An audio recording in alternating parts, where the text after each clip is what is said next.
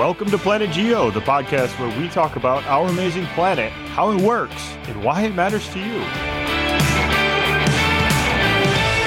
Dr. Rymank, here we go with our last stop on this trip anyway. We got a couple bonuses for you for like different geography for you here to wrap up the Winter Blues series, if you will. Chris. But this one is all about Glacier National Park. Yeah, Glacier is a very cool place. It's also, this is a different episode because this was, what was this? This was kind of in the throes of COVID or maybe mid. No, it was post-COVID. Yeah. Well, okay. It was in the time when this program called Mappy Hour, which was a sort of a city outdoors people meetup. During COVID, they started to do virtual meetings. And so we had a live podcast recording with Mappy Hour. And so this was a sort of a live, Chris and I sitting there recording. We took some listener questions, but while we were recording, that was interesting. Yeah. It was, and this was in the early days. We hadn't really quite figured out this podcast stuff. I mean, we still maybe haven't figured it out, but we really hadn't figured it out then. And so this was a bit experimental, but I think it was pretty cool. Ended up with some good stuff. And the geology of Glacier is really beautiful. Chris, I'm curious about two things. Like, we've been talking about why things are special to us. So I'm curious, obviously, why is Glacier special to you? But I'm also curious about the decision you made to take summer science to Glacier, which is different than it had been done before and different than you had done it before. So what was that why did you make that decision? I have this desire. It's in my soul. I have to do something different. So I wanted to, nobody had ever done it before in terms of the history of this course, right? And so I wanted to put that stamp on it, if you will. And I needed to do it just for my own sanity, just for my own professional development. If I'm going to take a group of students there, then I need to know my stuff. I need to know my geology, because in order to teach it, you just have to know it, right? And so I wanted that challenge. And plus, Glacier is unrivaled in beauty. It is just an amazing place. The colors are spectacular. To me, half of the geologic story about Glacier involves the colors. I don't know. I guess that's it. Does that make sense? Yeah, no, absolutely. Absolutely. I mean, it makes me think, when is Chris going to get sick of doing this podcast with me and just call me up one day and say, I need to do something different now. So bye. No, I didn't quit doing the trip. I just changed it up. I still do it. We do something different every year. I have to. A different hike that we've never done before. And, we did that in the Tetons last year. We went up to the Lake of the Crags, and it was just amazing. I agree. I mean, it's sort of, in teaching, I get that way too. Like, it's like, I can't teach the exact same course 3 years in a row. I get static. Like, okay, I need to do something different here. We need to learn something different. We need to add, I don't know, something to change it up for sure. So it keeps it exciting. It keeps you from getting stale. And I think it's absolutely necessary. So that was the impetus behind it. I loved where we went, but I love this change. It's a good change. For sure.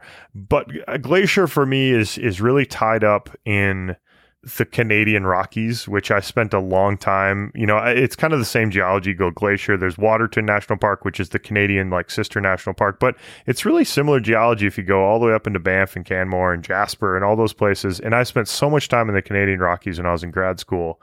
And we also went down to Glacier. Actually, I went to Glacier when I moved to Edmonton. We did a big car trip with the family, and we kind of stayed in Glacier for a while and did some hikes and stuff, and then went up into Alberta there. And it's just unbelievable beauty. I mean, those parts of the Rockies, the scale of them is just different than other parts. I mean, the Tetons rival it, but not in terms of that though. They don't in terms of scale. They don't in terms of depth. Like these are just, they're different. They're much bigger. They're muscular. They're raw. I just remember standing on the top of one of the big peaks and turning around 360 degrees, and all you can see is big muscular mountains everywhere.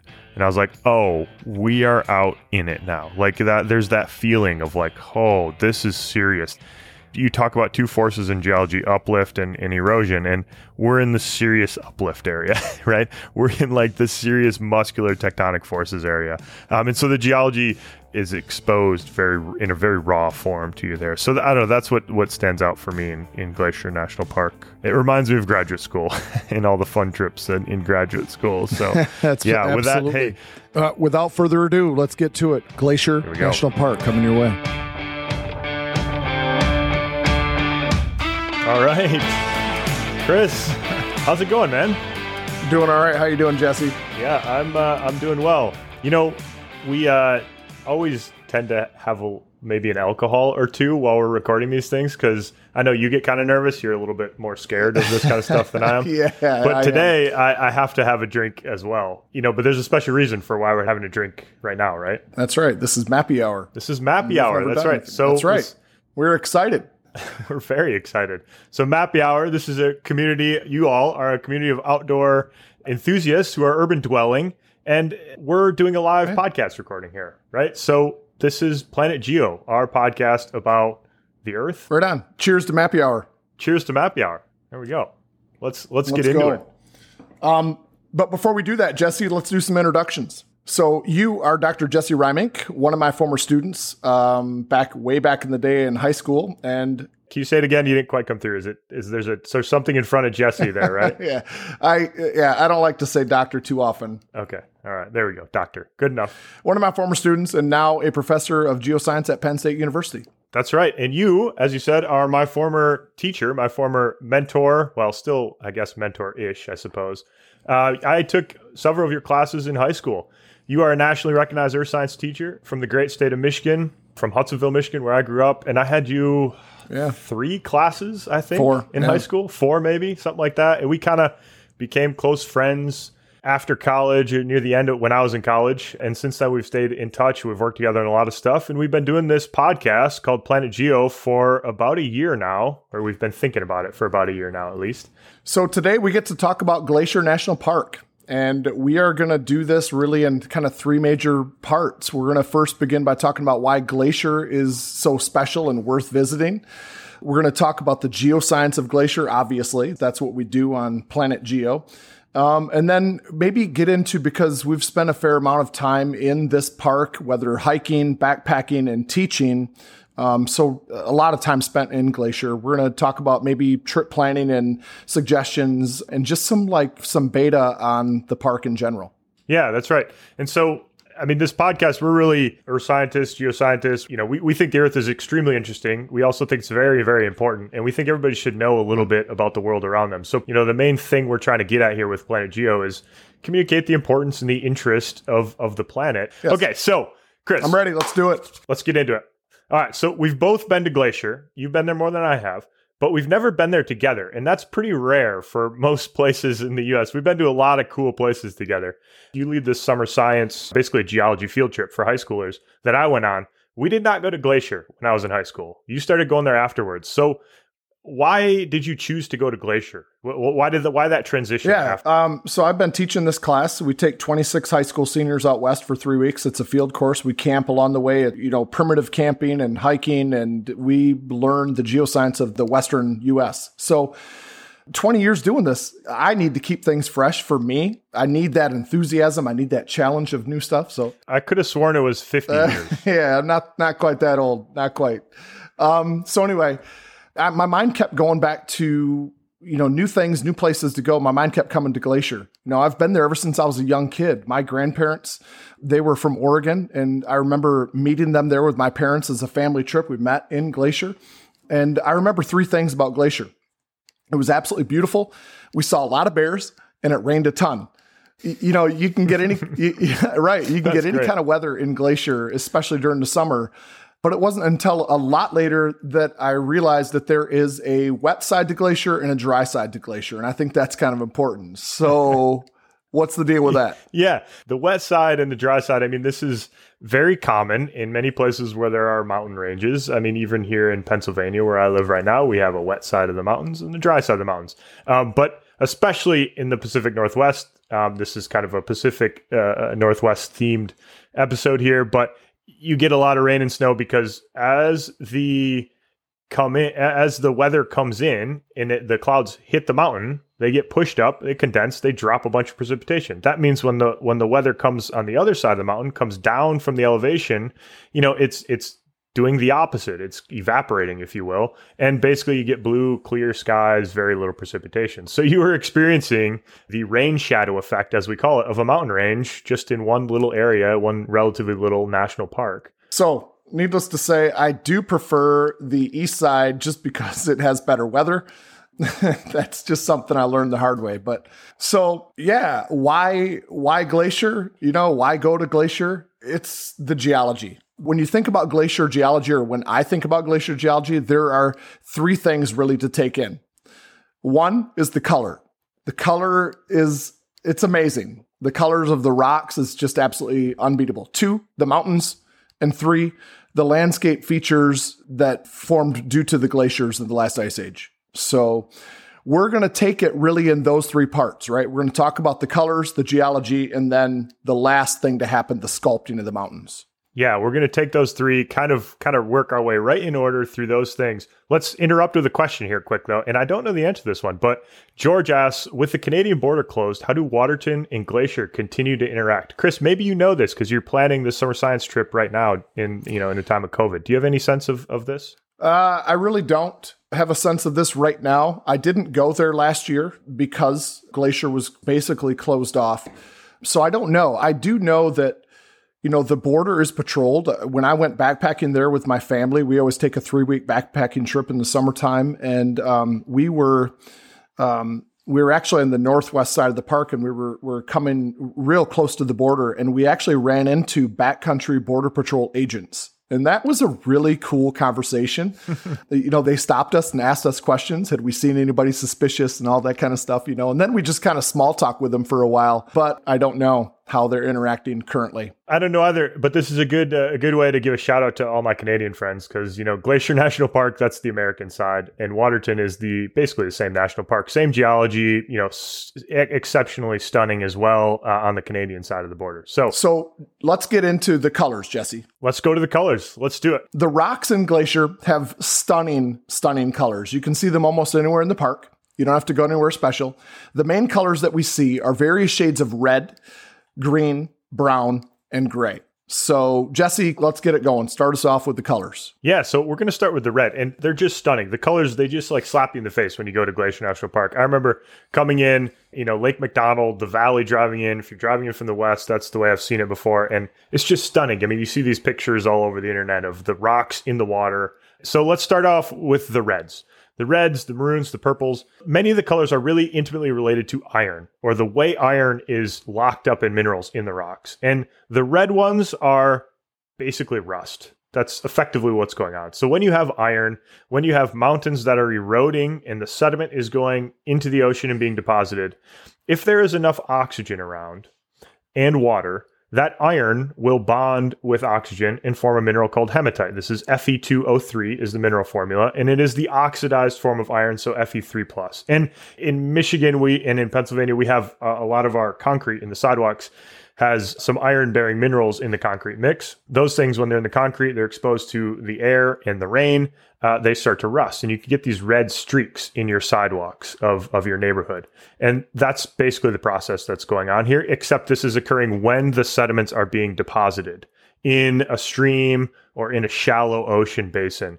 And so it's just a symptom of oxygen in the atmosphere, water, and iron in solution. And so when that precipitates out, forms hematite, which dyes the rocks red. Correct. And so we know that this occurs in a relatively shallow water environment. So you're thinking like a beach kind of sediment or a stream flowing into a river delta system, something like that. So how do we know for sure that happened in a shallow water environment, Jesse? Yeah, so there are keys in the rocks. There are other keys apart from the color that tell us this. And we can look at the sedimentological features. So we can look at sedimentary structures in the rocks that tell us what the water environment was that formed that rock. So things like ripple marks. And Chris, you and I freaking love ripple marks. I'm a big fan of ripple marks. We've driven many miles looking for great ripple marks, and we've had some interactions with different law enforcement officers whilst looking for yes, ripple marks. But we were right. We got some good ones. Okay. I was going to bring some from my office to show here, but I forgot them. But anyways, ripple marks, this is water going back and forth, and you only really get this in shallow water environments. The deep ocean does not have this wave action that creates the ripple mark troughs on it. So that's one feature that tells us shallow water environment. And we also get mud cracks where the muddy sediment, it gets wet and it dries out and it shrinks and it cracks and so on. And then there's another really cool rock in Glacier that I want to talk about. It's called a mud chip breccia. And it's really It's all over the place if you know what to look for this. It's all over really common trails like Grinnell Glacier and Iceberg Lake, this mud chip breccia. And what you're looking at is this, when mud dries, the edges of the cracks kind of peel up a little bit like a potato chip. And then when a storm ripped through, it would rip up those chips of mud. But the storm was carried because of the higher energy. It had quartz and other minerals in it, which don't tend to react with oxygen and rust and so on. So you get this white deposit of quartz sandstone with these chips of red mud in them. And it's called a mud chip breccia, which is just a super cool rock and a very specific environment. It just tells a very cool story that's pretty clear. Yeah, it's extremely clear. So these are all in this red sequence of rocks. So we know that they're shallow water environment. We see the red color helps, oxygenated environment. But what about the green colors, Chris? What about those green rocks that make it so stunning, that contrast? Right. So you get these, the reds and the greens that are all stacked up on top of each other. The greens formed in deeper water. And, many of you in the audience will probably know from chemistry class way back when, redox reactions, oxidation reduction reactions. And the green was a reducing environment. Because there was a lack of oxygen, the iron that was brought to this water couldn't combine with oxygen. So it was looking for other things to bond with. And the only thing that was there were silicate minerals. And so it would bond to this SiO4 silicate, that's not important, but the silicate structure and form common minerals, which are like black in color. But these minerals are not as stable as hematite is. And so as these rocks got buried and subjected to higher temperatures and pressures, they turned into a very common mineral called chlorite. And chlorite is this really pretty green colored mineral, and it just kind of smeared and stained the whole rock green. The reds and the greens is really this interaction between rising and falling seas, where the reds sea level was shallower and it was exposed to free oxygen from the atmosphere as indicated by the ripples and the mud cracks. And the greens were these deeper waters when sea level would rise and it wasn't exposed to as much oxygen. And so other chemical reactions took place and it reduced the rocks into chlorite. Yeah. And it's really interesting. The sea here, the former ocean that we're talking about, it's in the middle of a continent, right? So it's kind of a different environment in some ways than what it is today, obviously, because it was underwater. But it's what's called these epeiric seas, which are seas that flood the interior of the continents, which we don't really have great modern analogs for at the moment. There are a few, but not many. They're not very common. That's because the ocean level is relatively low today compared to back in time. So oceans were a little bit higher back in this time period, flooded the continents. We have these very interesting, kind of unique settings on the Earth. But so, Chris, what about the tan and brown rocks? We talked about these. There's a couple more colors. We hit red, we hit green. What about the tan and brown ones? Yeah, so the tan and brown rocks are a little bit deeper yet. And this is where we get this like warm, shallow marine sedimentary rocks deposited that were our limestones and dolostones. And these are dark gray rocks on a fresh surface. So if you took a hammer and broke one open, it would be like gray, dark gray color, but at the outside of it is stained brown. Carrying a hammer, most of you don't hike with a hammer. Us geologists, we're loath to go out without a hammer, I would say. I mean, Tess really doesn't like me carrying my hammer around while we're out there and banging chips off rocks. But we have to do it because sometimes we have to see the inside of the dang rock, right? That's a really good point because I just rolled right through that and I never occurred to me that it's odd. Over it like it's totally normal. But no, as a geologist, you got to have your hammer with you. You do. Man. I mean, come on. You do. All right. So anyway, but the outer part of these rocks, these limestones and dolostones, these rocks have some iron in it too, and it just rusts into this kind of this beige or tan colored looking rock. And that's what you see until you get a fresh break on it with a hammer or a broken surface that just fell off the wall or something like that. But the cool thing about these two is that these rocks in Glacier contain some of the oldest fossils in the planet. And these are called stromatolites, they're just single cell blue-green algae. So these are photosynthetic organisms that lived in really warm water. They require sunlight. And they are super easy to spot in the park because these organisms, they had colonies and they formed these intricate designs like they resemble like cabbage heads or stacked construction cones, things like this. And so as you're just walking along the trail, you'll trip over these things and it's all over the place, intricately designed, tan and brown and then sometimes gray, fresh-looking rock that has these stromatolite designs in it from these colonies. And it's a lot like a modern-day analogy would be like coral. Very similar. Blue-green algae, they had a big role to play in putting oxygen into our atmosphere at various points in Earth history. They're very important organisms for the evolution of our planet, basically. We have a couple questions I'm noticing in the chat, but we'll get to these kind of questions at the end. So we'll hold off on answering those. But Chris, we've got one other color here. That's kind of an obvious one. And it's this really dark, nearly black igneous rock that intrudes these thick tan layers that you're talking about. You're talking about the Helena Formation, which is a rock unit formation that is the tan and the browns dominantly. And there's this really diagnostic or obvious black rock in there. Right. And you can see this rock along the common trails on the west side of the park from the mini glacier side, Iceberg Lake Trail and Grinnell Glacier Trail. But you can really see this from almost anywhere in the park. But those are two really common trails where you can actually see this rock that is weathered out from the cliff walls. You'll see this like rock that doesn't belong. It's igneous, and everything else that you're looking at is like this sedimentary that got slightly metamorphosed. Yeah, I mean, if you like going outside, you got to find a geologist to be friends with because we add so much knowledge when you're hiking along the trail. I mean, look at this black rock. It doesn't belong. Why doesn't it belong? Oh, listen to us rant about it for an hour and a half, right? It's great.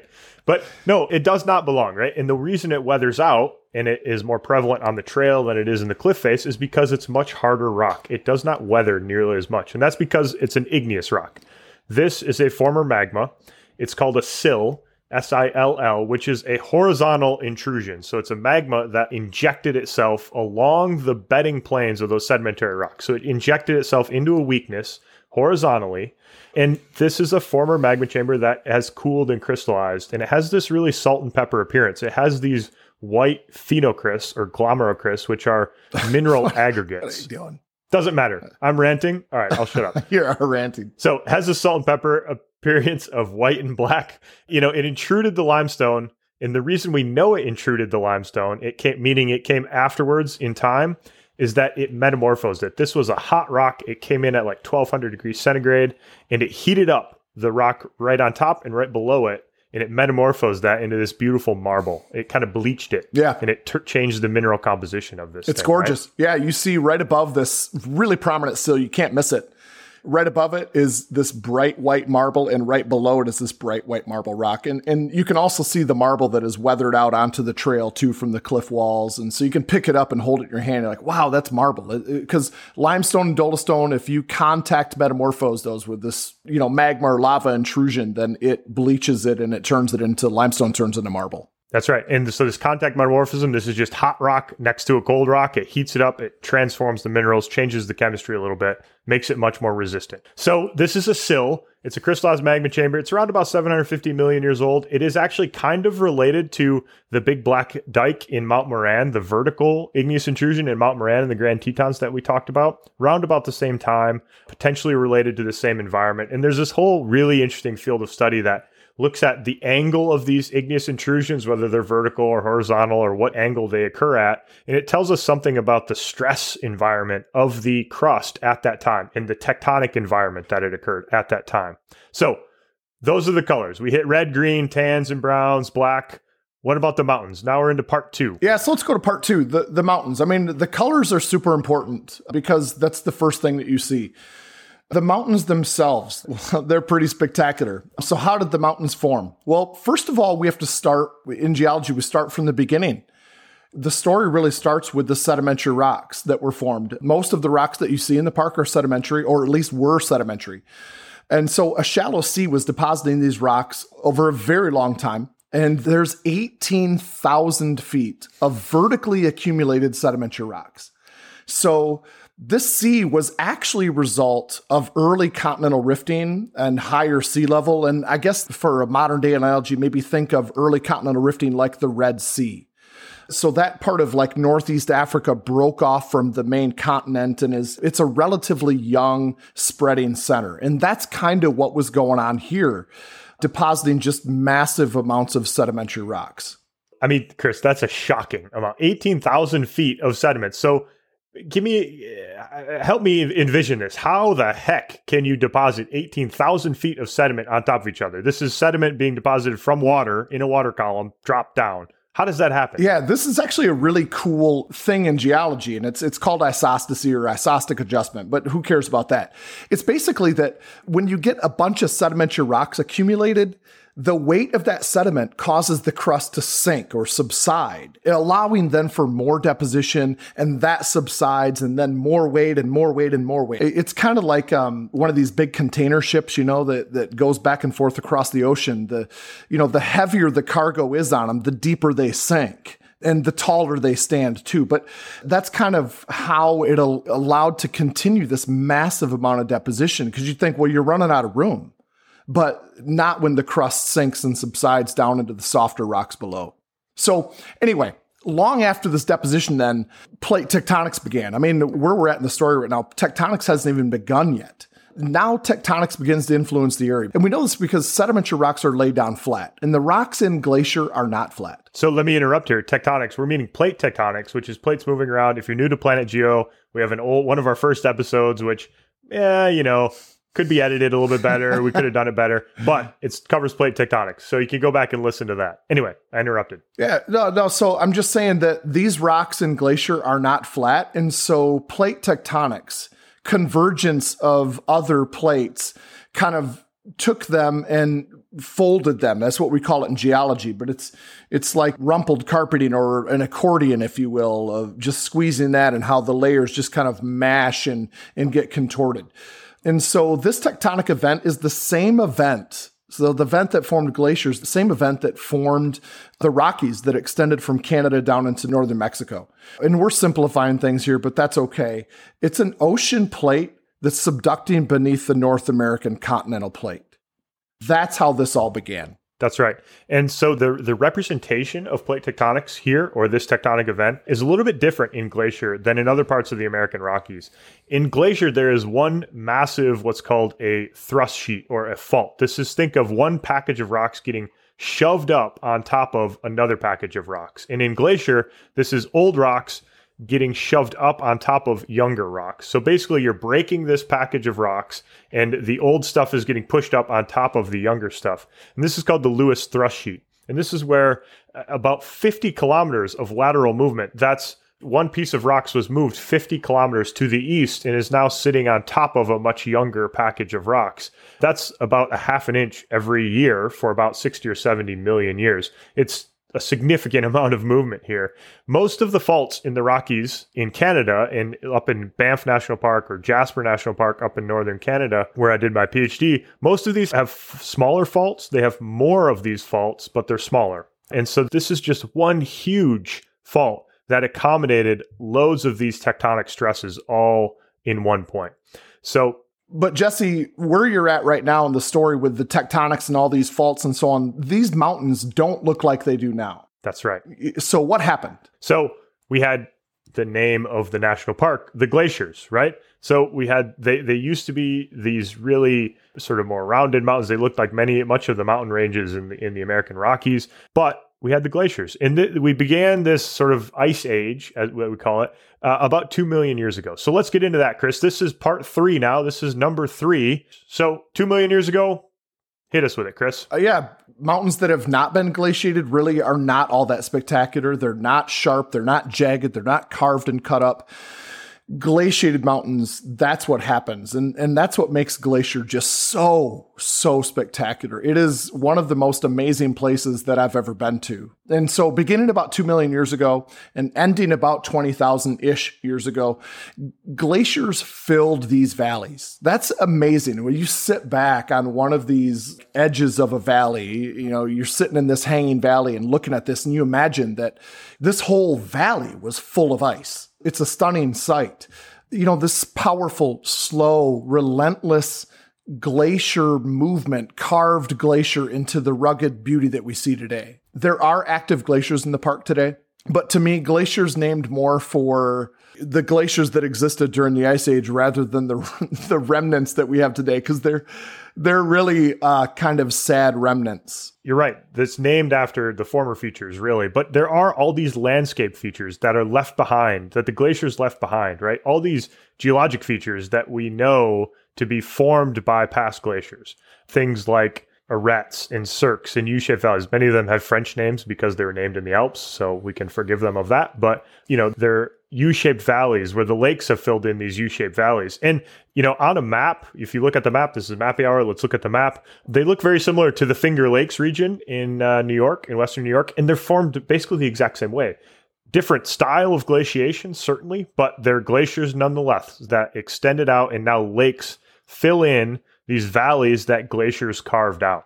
And so they're what are called glacially scoured valleys that now have lakes in them. And you can see this in Glacier National Park at a somewhat smaller scale than the Finger Lakes in New York. Yeah, I mean, it's just a textbook for alpine glacial features. And we don't really have a ton of time to get into all these, and it's probably a little bit boring to just list through all these glacial features, but they're spectacular. They make great climbing. They make great hiking. Great, beautiful pictures. So they're awesome. One thing, Jesse, what about the lack of foothills?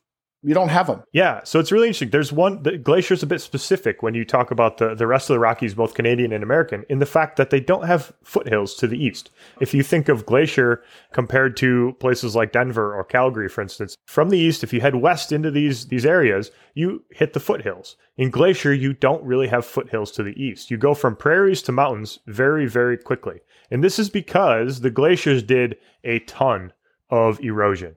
And all that erosion that happened, all the mountains being knocked down by the glaciers, all that sediment much of it was deposited to the east. So it basically just covered up the foothills. The foothills are still there. They're just buried under all this glacial sediment. So when you drive in, you'll miss foothills compared to Denver driving into the Rockies or Calgary driving into the Rockies. You get some foothill action. Here, you don't really get that. And the lack of foothills really makes the mountains stand out. When I think of mountains that have no foothills and no introduction, because that's what foothills are, that's the Tetons. It's flat and then it just rises 7,000 feet above the valley floor. And Glacier's a lot like that. A very different process, though. Very different geologic process. Same feature, yeah. So, all right, Chris, this is the part 3 now, last part. Trip planning. People who are thinking about going there, maybe you're on the fence about maybe going to visit Glacier. Chris has been there a ton. He's got some good recommendations. So what do you think, Chris? If we're planning on going there, and maybe let's lead this in with a question here. We had a question. I don't know who it came from, but is the west side less crowded than the east side of the park? Do you know the answer to this, Chris? I don't think it is. I really don't. You get people coming from Whitefish and Kalispell and these busier areas, and you also have Lake McDonald on that side, which is just famous. I mean, there are just some famous landmarks on that west side that are spectacular. So I don't think it is, actually. All right. So recommendations. If we're planning on going there, what should we be aware of? Where should we go? First of all, go. Glacier's amazing. If you're on the fence about it, don't. It will not disappoint. June is a little sketchy because going to the Sun Road isn't usually opened in June. Here's what I would say. I would say be flexible. Glacier and bears, they have a very interesting policy there. Their bear management policies are very different. You mean Glacier National Park? Yeah, Glacier National Park. Their management policies are very, they'll shut down trails in a heartbeat because there's bear activity on that trail. And I don't get that at other places that are the park. So you don't get it in Yellowstone or the Tetons, or, you have to just be aware and they just let it happen. But in Glacier, they don't do that. And so when I take my students there, we're always checking trail updates and so on, because they'll close them down. And if there's a bear sighted on a trail, they may shut that trail down for 2 weeks. I mean, it's a very aggressive bear management policy for sure. So flexibility is a must.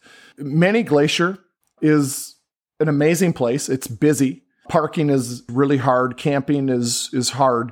But Iceberg Lake and Grinnell Glacier, those trails they're amazing. And they're both from Mini Glacier, that side of the park. And you could actually, I think you could camp at Mini Glacier for 10 days easily and hike every single day and not repeat a trail. Oh, that's amazing. So what about places to kind of get away from people? If that's your thing, kind of escaping a little bit. What do you think? One of my favorite places is the Two Medicine part of the park. It's on the east side and it's on the south side. And it is not busy, and it's absolutely gorgeous. I don't know why it's not busy, but it's definitely not the busy part of the park, and gorgeous. What about, we love ripple marks, you and I, we've chased a lot of them. I've seen some in Glacier, but I've only been to like the really popular parts of Glacier, up the going to the Sun Road and stuff. What about some like off-piste places to look at some good ripple marks? You got a good hike there or anything like that? This would be from the Mini Glacier side again, or Mini Glacier area of the park, the northeast part.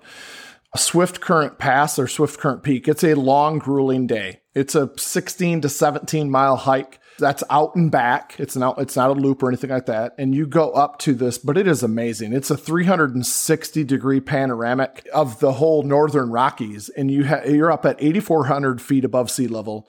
And you have ripples and mud cracks that high up above sea level. There's a forest fire lookout tower up there, and it's hard to beat. Swift Current Peak. And I think, as far as like seeing the features that we're talking about, I mean, they're freaking everywhere. So like the colors, the mountains, the glacier features, they're everywhere.